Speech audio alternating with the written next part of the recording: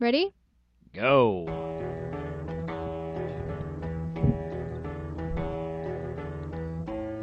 Welcome back to Ready Go Podcast. Ready Go, the podcast. Well, not back. This is a new episode. So welcome. I guess we're assuming that It's always a welcome back. they've been listening all along. But welcome first timers also. Right? Welcome first timers. Yeah. We have lots of first timers, both on the airwaves or the internet waves, and also here in the Ready Go We have studio. a special guest. Well, he's not that special, but we have a guest. I get one special, right? Special guest, not special. Right. You're double special to me. We've got here today my main man, Your main squeeze. my main squeeze, Mr. Porter Bratton. He's the guy. Hi. Hey. How you guys doing? Welcome to the show. Glad to be here. Really, so today's episode we're talking about criticism. And I figured what better way to talk about criticism than to just criticize Porter this The whole entire time. time. He doesn't know this, but This this is- entire It's episode, kind of like an intervention. this entire episode is going to be him being the butt of every. It's like Porter Bratton roast. Joke. Right. Celebrity roast. Right, so, Right. Porter, we really don't like the way... Yeah. Well, it's a good thing I have such a thick skin developed from years of criticism. Taking roast. Yeah. There is something about thick skin. We want to talk about this thick skin yet, or we want to talk about something else first? Well, I wanted to introduce why I want to talk about criticism. Yeah, that's a good idea. So, I mean, Context. the context is ultimately, so I mentioned in the last episode that I just finished my first draft. Yeah, which I'm excited about still. And you know, I've been trying to get several people to read it, and lots of people, I don't know, for whatever reasons. You know, it's a big. It's hard to read 260-page online. book, and, Online. Yeah. On a regular computer screen. But I printed it out and I brought it with me down to New Jersey, and I gave it to my sister-in-law, two sisters-in-law.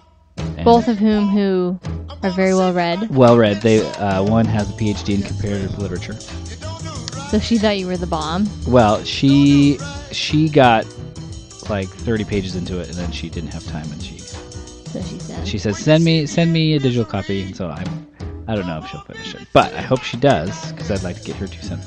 And then my other sister-in-law has I think she has a master's in English. And it took her a long time to read it, and she waited until I left. But then, like the day after I left, she called and she said that she read it in one sitting. So That's nice. yeah, That's what you want. Yeah, she stayed. She was up till like 3 a.m. It's like Hunger Games style. You reading? Is that how you read Hunger Games? Yeah, well, A lot I of people read think Hunger Games, I think. like almost everybody I know who Harry read Hunger Potter. Games read them in like a very quick, short amount of time. I didn't really like Hunger Games. Well, you don't, I read it at scout camp. and that's why. Yeah. Maybe. Why? What does that have to I don't know. do? It's a strong female character. You were in a And I- male-enriched environment. Could be. Anyway, so she calls me the next day and she gives me a bunch of it's like here's some notes and I thought not saying that she did it, and she did everything right. This is not me saying how dare she tell me How to improve my story. Yeah, but it got me. It's interesting. Just thinking about, when you give your creative projects out for scrutiny, you expose yourself, and you there's a little part of you that kind of feels like, well, this is a part of me. Oh yeah. And it's tender, and it's something that you're kind of afraid to let somebody say things about it, because it's you feel like it's a reflection of you. It's like Yeah. saying you're not good enough, or whatever. Yeah, I listened to an interview with John Mayer at the Oxford Student Union. It's a very Of course. random pairing. And apparently I learned through this interview that he was really good friends with Steve Jobs. John Mayer is, apparently. And he was asked about this, like, hey, how's your friendship with Steve Jobs? And one of the things that he talked about is that, people talk about how Steve Jobs is kind of a hard ass, he's a jerk. And he said, there's a couple times where I called him up and said, hey, Steve, I got this idea. What do you think about this? And he would, in a very positive way, say, well, what about this?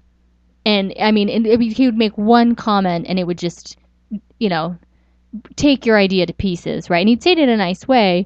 And what John Mayer said was, imagine being an employee and you've spent 3 years working on something, and you hold it, you mold it, you take it, and you finally bring it to the top, and it takes 10 seconds to completely and totally smash it to bits. Yeah. And that is why his idea was that's why he got the reputation, is because you have people who are really talented putting their heart and soul into something, who are taking it to somebody who, is given some feedback. And feedback is hard. Feedback is hard. And being the feedback giver is hard. So part of the question that came out of this was, how do I process criticism in a way that, and maybe I deep down know the answer to this question, but it's sort of like, what stuff do you take and what stuff do you leave? Like, to what extent is, when somebody says, oh, you should make this happen, and you think, I don't know if I want that to happen. Yeah. Well, it seems to me like you really got to separate what is a matter of perspective from what is actually, is this good or bad? Because so many people are going to look at a work of a book or a work of art or any project, and a lot of what they're going to say is going to be just a matter of perspective. Like, sure. I think this should be blue instead of green because I like green more than blue. Right. Or they're going to, or what have you. Whereas other things are going to be, well, this doesn't really fit, and that's going to be a much more valid and universal Absolutely. criticism or comment. Right. Yeah, and so, I'm not sure if I'm trying to get anything out of this, but one of the the quotes that I wanted to share that I came across recently, and it's really, and this isn't scapegoating or anything. This is just I keep thinking about it whenever I'm faced with criticism these days. It's a quote that Theodore Roosevelt said. He was in France. This is a little excerpt from a speech that he gave. Sometimes it's called the "Man in the Arena" quote. But he was in Paris, and he was in the midst of some Congress really being mean to him and things, which I think was lots of his. This is a nice way of saying that he was getting dragged through the mud. Yeah. But so in the middle of this talk, he says this quote. He says, "It is not the critic who counts, not the man who points out how the strong man stumbles, or where the doer of deeds could have done them better. The credit belongs to the man who is actually in the arena, whose face is marred by dust and sweat and blood, who strives valiantly, who errs, who comes short again and again, because there is no effort without error and shortcoming, but who does actually strive to do the deeds, who knows great enthusiasms, the great devotions, who spends himself in a worthy cause, who at his best, in the end, knows the triumph of high achievement, and who, at the worst, if he fails, at least he fails while daring greatly, so that his place shall never be with those cold and timid souls who neither know victory nor defeat." Yeah. I saw a quote today from Theodore Roosevelt on Facebook that was paraphrasing, if you could kick the person who is your biggest critic, if you could kick them in the pants, you wouldn't be able to sit down for a month. Implying that it's yourself. Yeah. Yeah. Well, so this brings us to two separate things here. There is the idea of the value and honor in the effort. Right. To me, I think the biggest lesson of this is less about criticism and more in the fact that, like, I'm doing it. No matter how much it sucks, I did it. And I created this thing. If you think it's awful, if you think it's amazing, it doesn't even matter because I made this. Right. I've done this. And there's value in that beyond what anybody can, talk poorly of it. Right. You're right. And then the other side is when that criticism is correct, or when it's right. When it's okay. Well, yeah, it is too long, or it is too. Or this doesn't make sense, or this doesn't look right. good, or sound good, or flow well. Yeah. Well, and that coming back to the idea of your biggest critic being yourself, I think we're most of the time pretty aware of our lack of perfection in ourselves and in our creations, and Sure. so having that pointed out is like double the dagger because any sort of doubt you have in yourself, any sort of question you have, and like, oh, is this even worthwhile? And Somebody then to have says, it confirmed by somebody else. No, this is not worth it. Right. No, you suck. And so bad. And that's one of the problems. What we talked about in the last episode is momentum. One of the biggest things to kill momentum is that kind of criticism that makes you that feeds your self-doubt. Like the Steve Jobs question. Right. Yeah. So let's take a quick break. I think I'm not sure. I've lost track of where we're at, but let's take a quick break, and when we come back, we're going to talk to Porter and ask some of his counsel, his experience, wisdom, because he's very wise. I might be stretching it. Okay. Well, we'll see. All right. Okay. Yeah.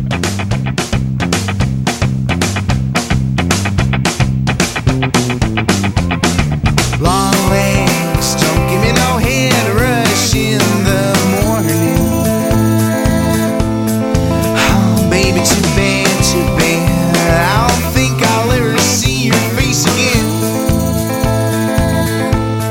But I don't want to lose your buzz, and I don't want to choose just one. Oh, I'll be having too much fun.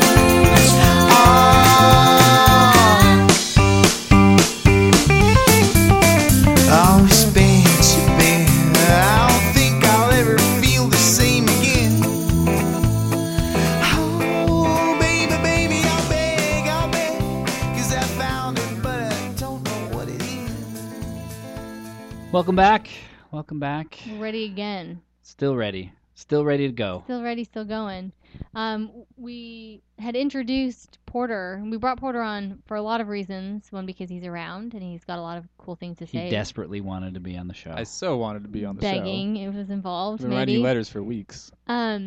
Also, because Porter has a really unique interaction with criticism, because as a small business owner with a very large clientele and outward-facing customer base, he's got some, over the last couple of years or so, he's had some like pretty big, not big, sometimes small, sometimes big experiences of criticism that I think have shaped him. So we're going to talk to him a little bit about that. Sure. So for those who don't know who Porter is, Porter, tell the good people out there what it is that you do.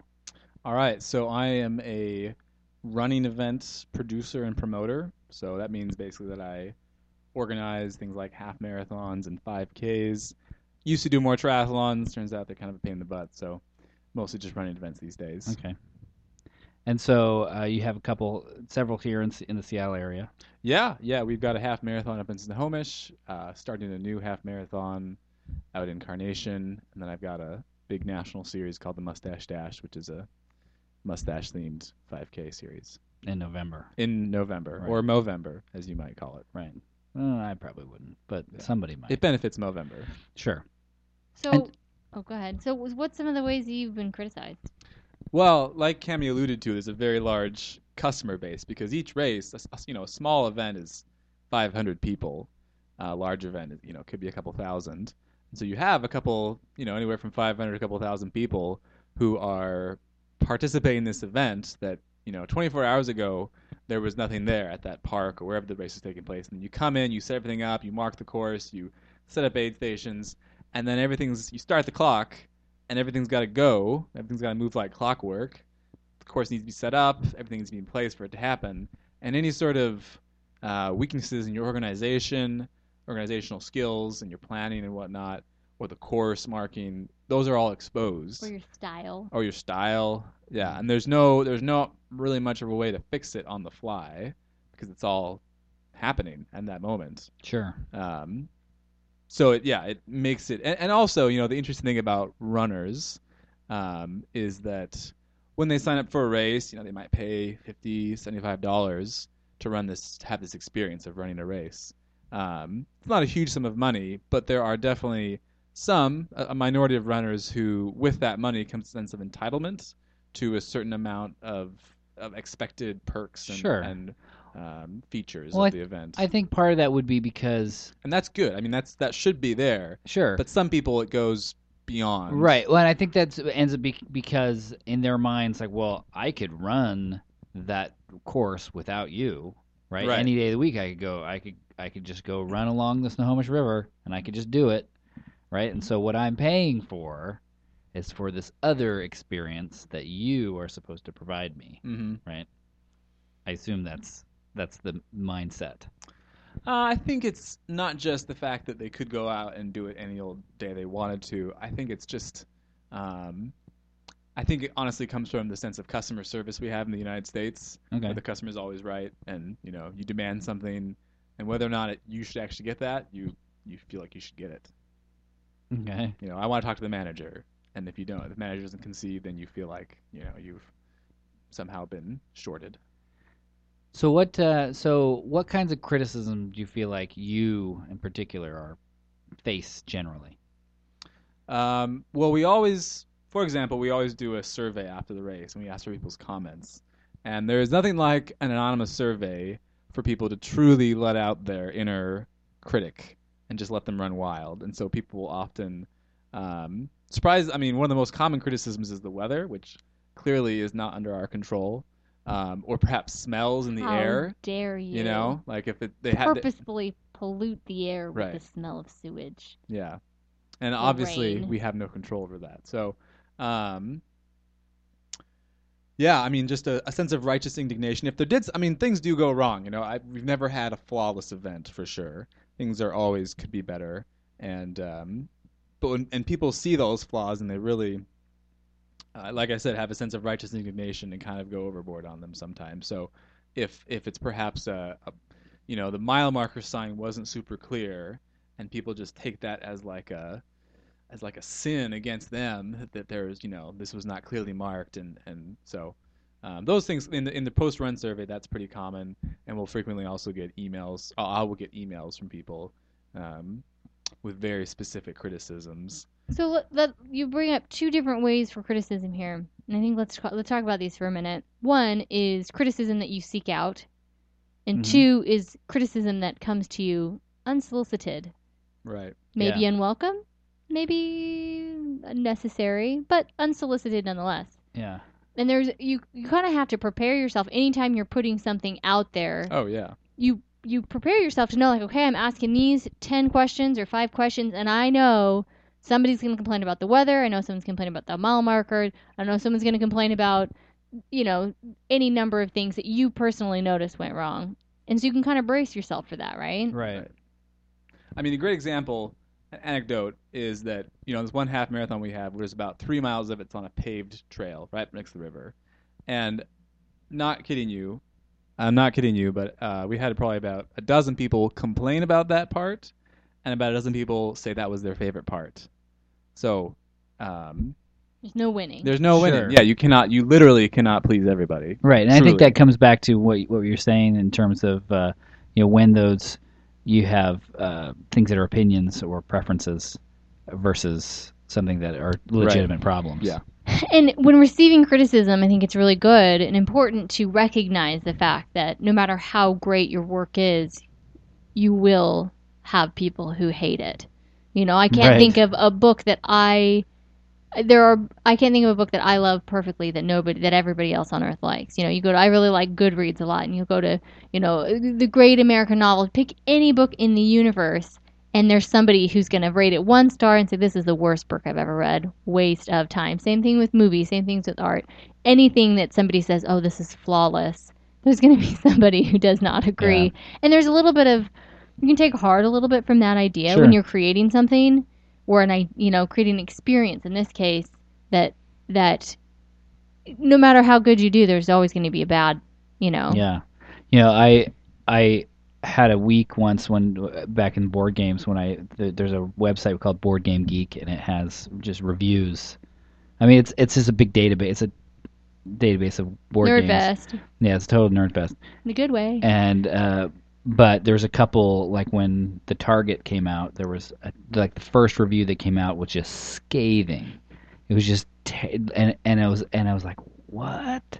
Like I'm awful. I've never had anybody experience, but since it was the first review to come out, I'm positive that hugely impacted the sales of that game, right? And it's because the guy didn't understand the directions, and that's our fault, right? Because we didn't make them clear, and anybody who I've ever played the game with, and I've seen them, I know that they know how to play, love it, rave about it. And the specific things he pointed out were not. But all the complaints are all things like, oh, well, you're playing it wrong. That's why you're not having fun, because you're not playing it right. It's like, but there's nothing you can do. Like, the damage is done, especially in a public forum like that, where and there was some other people that had similar problems, and it comes down to communication. So as you've been processing the edits from your sister-in-law, and I'm sure you have more edits to come from me and other people, how's it gone sorting through the ones that are worth making the changes, and the ones that you think, no, you say that doesn't make sense, but I think it does make sense. Or I'm gonna stick to this. Yeah, I'm not sure. We had this one, powwow session, and I took down a bunch of notes, and out of that, I kind of came out with about 10 scenes. I was like, all right, I'm gonna change this scene, this scene, this scene, this scene. I'm gonna keeping in mind the idea. I need to show more, tell less, and I needed more character descriptions, and I need, and the flow needs to go this way that it wasn't going, and so I'm still in the midst of that, and so I'm focusing on the ones that I definitely agreed with, and I'm like, all right, that does need a change, and so once I'm done with that, then I'll relook at it and think, okay, well, what were some of the other things that she said, and then I'll have to kind of evaluate. Right. Porter, do you feel like you've had things that you've had to kind of wade through the feedback? There's obviously things that you knew went wrong, you knew could be improved, and then you have kind of this other set of feedback that you have to say, okay, well, how much of this is real, and I didn't think it was a problem, but apparently it was. And then how much of it is saying, well, forget it, that's obviously just a complaint. Well, there are for sure some people who, like, you cannot please them. Like, they have decided that they are right and you are wrong, and no matter what you say or do, like, you're not going to please them. So it's really not worth addressing them. Right. And then of course there are some people who are legitimately have a very different perspective from the rest of the world, let's say, and just are totally coming out of left field. And I think those people also you cannot please, because they're going to have maybe very unrealistic expectations. Sure. And that's it's this is something I come across in my work all the time, where it's like you're designing for 90% of the people, right. But every once in a while you have to think about these edge cases and there's like, oh, what about this, and what about these, what about the person who wants to do this but then does this other thing? It's like, I suppose that could happen, and you do need a design so that this weird case, but like at some point you have to say, well, like the amount of work you're doing for that 5%, right, is so far outweighs 1%. Yeah, right. Or 1%, and you have to weigh out whether that's going to impact the experience for the rest of it, right? If I go out of my way to make this thing better for this weird experience, this weird edge case, am I changing the process for the rest of everybody and making it worse?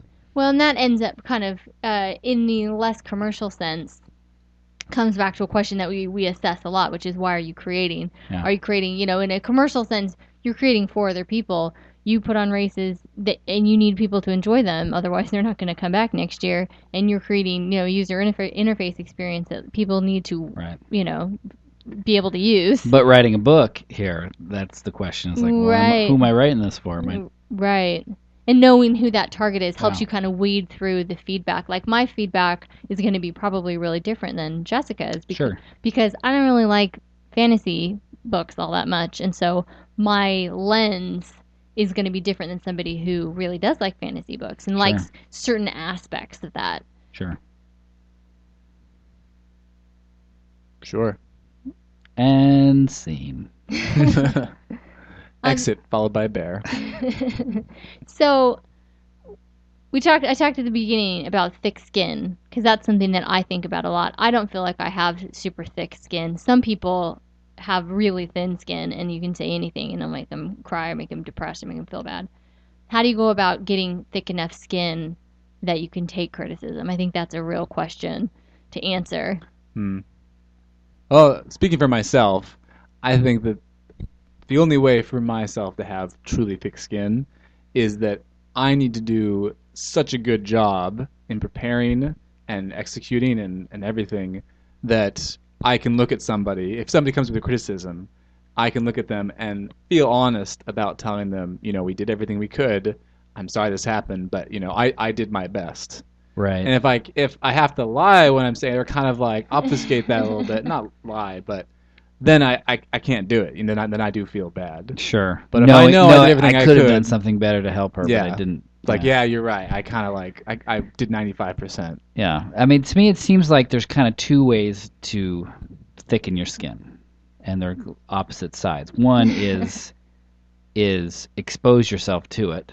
Right. Right. And desensitize Comes yourself to it. Right. Right? Like I saw an interview. I think it was Ben Affleck on Conan or something like that, and he was talking about everybody hating him for Batman. Yeah. I mean, that's what it was. It was.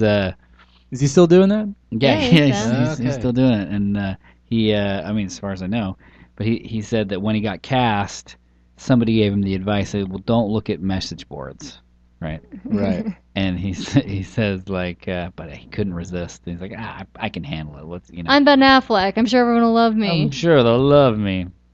No, everybody hates that idea. Right, and so but like the first thing he read was, no. And he stopped, and so. But the idea is, one is to be comfortable with it, and like recognize there's going to be problems, and just say, whatever. I can't please everybody. Ben Affleck's example is particularly interesting because he hasn't even done it yet. Right. He hasn't even made the movie. Yeah, but that's criticism of his life's work. Yeah, right. That's essentially that. I mean, that's worse. Like, no matter what you do, Ben Affleck, it's not going to be good. Right. We're that confident. Because it's that is actually the embodiment of what people are afraid of with criticism, right? Like, what I don't want about being criticized is I don't want that to reflect somehow me, like who I am, this thing.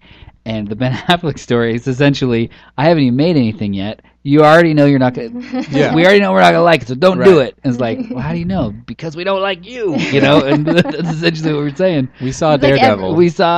Every artist nightmare, right? Is that people will say, "Ooh, that guy, that girl, anything this person does is a train wreck." Yeah, don't watch an M. Night Shyamalan film because they're not good, right? Like, I disagree. I really like them.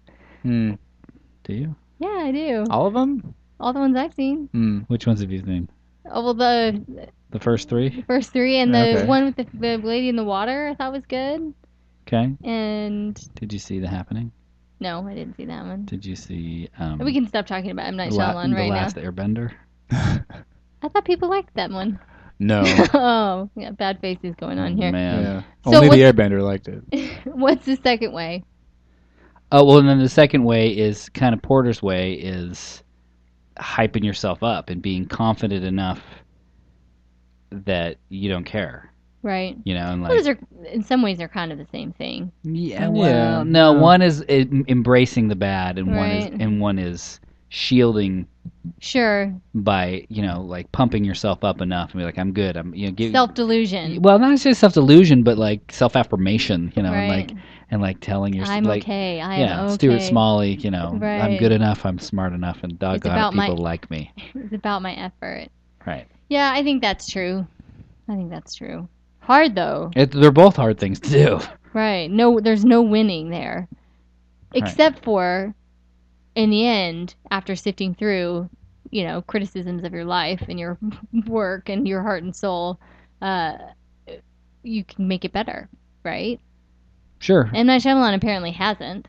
Yeah, he's got. According to some people, things have got progressively worse. But I saw an interview with somebody. Shyamalan. I can't even remember who it was now, but he was talking about how Bob Dylan is a really great example of somebody with a great career not because he's got tons and tons of hits, but because you look at like the ratings for every one of his albums, and it's like hit, bomb, hit, bomb, hit, bomb, bomb, hit, bomb, and it's up and down and up and down. And the point they were making is that he was working on his craft, Sure. and that everything you do isn't going to be knocking it out of the park. Amazing. Have you heard his Christmas album? Oh, I don't even want to. It's amazing. Amazing in a good way, or in kind of like in the way that the Crash Test Dummies Christmas album is. Probably amazing. like that. I mean, it's walking in a winter wonderland. Oh, I have heard that song. I think it's on one of those CDs that they always play at like the Gap. And you thought it was a spoof? I heard it sampled in a club the night. A Christmas club. See, Bob At the North Dylan, Pole. one of the biggest legends there is in music, sucks sometimes. Yes, he does. Yeah. He Kind of a does. lot. And everybody kind of sucks sometimes. But he's laughing all the way to the bank, Yeah. Yeah.